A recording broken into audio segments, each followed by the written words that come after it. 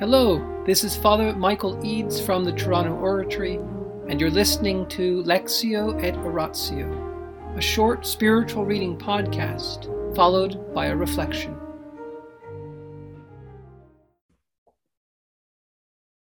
The Imitation of Christ by Thomas à Kempis, Book 3, Chapter 57. A man should not be too depressed when he slips into some fault or other. Christ the Beloved. I am better pleased, my son, when you are patient and humble in time of trouble, than when you feel much comfort and devotion because things are going well.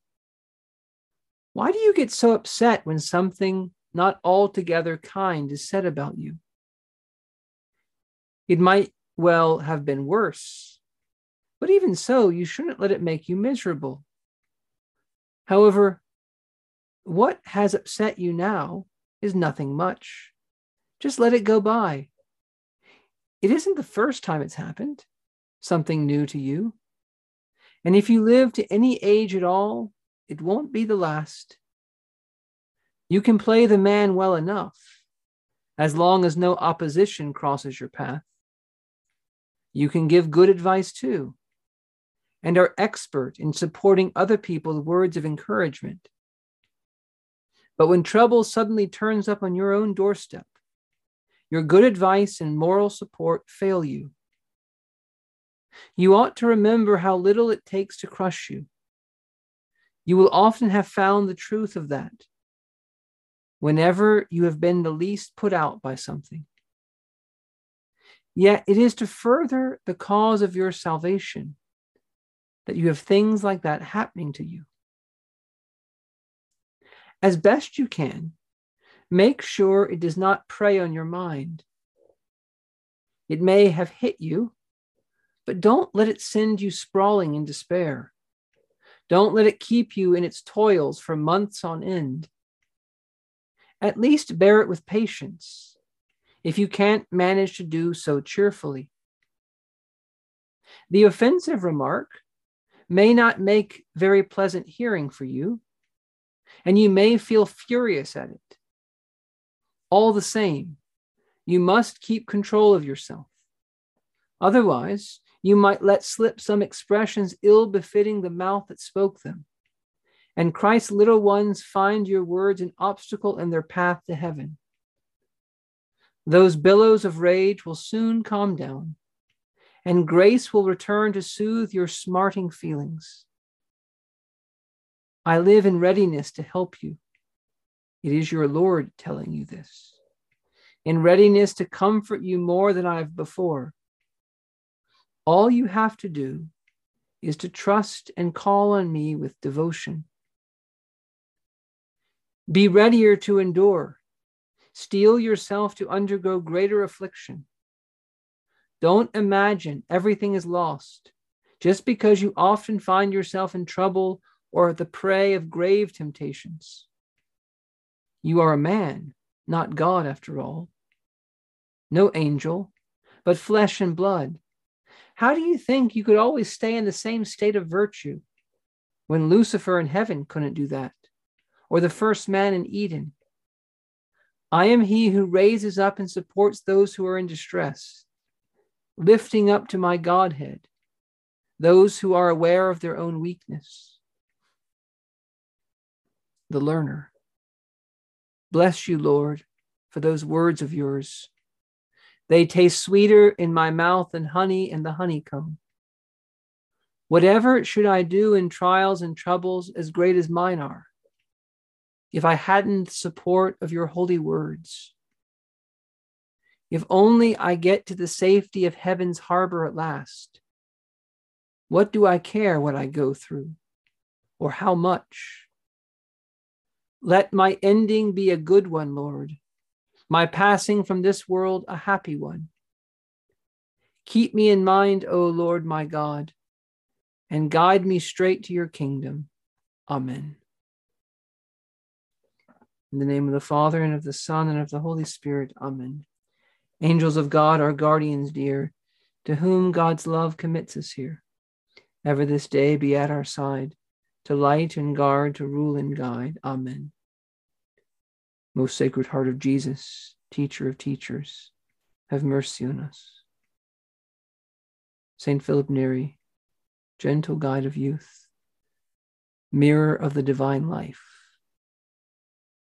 vessel of the Holy Ghost, pray for us. In the name of the Father, and the Son, and the Holy Spirit. Amen. When we read a chapter like this, we may understand why The Imitation of Christ is one of the best books that some people ever read when they're in a great trial. There are people who are undergoing something very difficult, usually something from the outside. Someone is doing something bad to them. They're being persecuted in some way. That people are saying stuff about them, and they will be given the imitation of Christ. And we read a chapter like this, and we can understand why. Why this book gives so much comfort to people.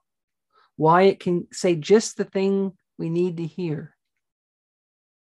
We're reading a chapter like this, and you can almost forget for a moment that it's Christ who's supposed to be speaking. This is not Thomas à Kempis speaking.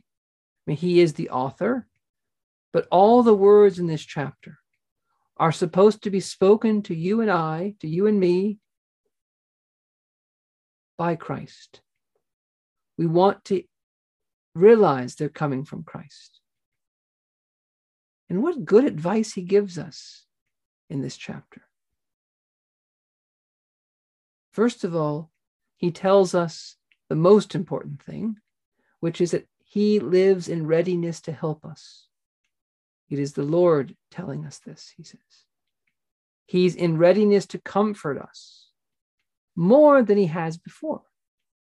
What do we have to do? We have to call on him, trust in him with devotion. Our Lord does not get angry that we feel furious. He doesn't rebuke us that we are annoyed and not feeling very pleasant at the offensive remark that was made to us. So far, there's no sin. Having the offensive remark be not very pleasant, feeling a bit furious that so-and-so had the audacity to say that after all they've done, blah, blah, blah. But he says, keep control of yourself. Why? Because if we don't, we will scandalize, we will lead astray other people. We will put obstacles in little ones' paths. That rage we feel, maybe justified, will pass if we don't give in to it. And what will happen? We will have grace to smooth us over, because Christ will come to help us. But we have to wait. We have to wait on him. We have to hold ourselves back. Don't say anything. He will comfort us. And notice also what he says in this chapter. As long as we live a certain amount of time, the experience of this chapter will happen to us. People will say things, quite often, on many occasions, that are upsetting. And in those moments, if we fail, if we fall, he tells us, okay, learn from it. Don't let it crush you. If we've made mistakes, all that should do for us, instead of depressing us, is to show how little strength we have on our own. And these trials, these temptations are part of our salvation. It's good that they're happening to us, our Lord says. They train us in self-control. They train us to rely on the Lord. They train us to know ourselves. What do we think we are, he says? This is great, such good. Do you think you're God? Do you think you're an angel? Do you think you're Adam? No, we're fallen children of Eve who bear the consequences of original sin. We cannot always be stable and calm and peaceful. But we have to keep our eyes on Christ. That's what the chapter is telling us.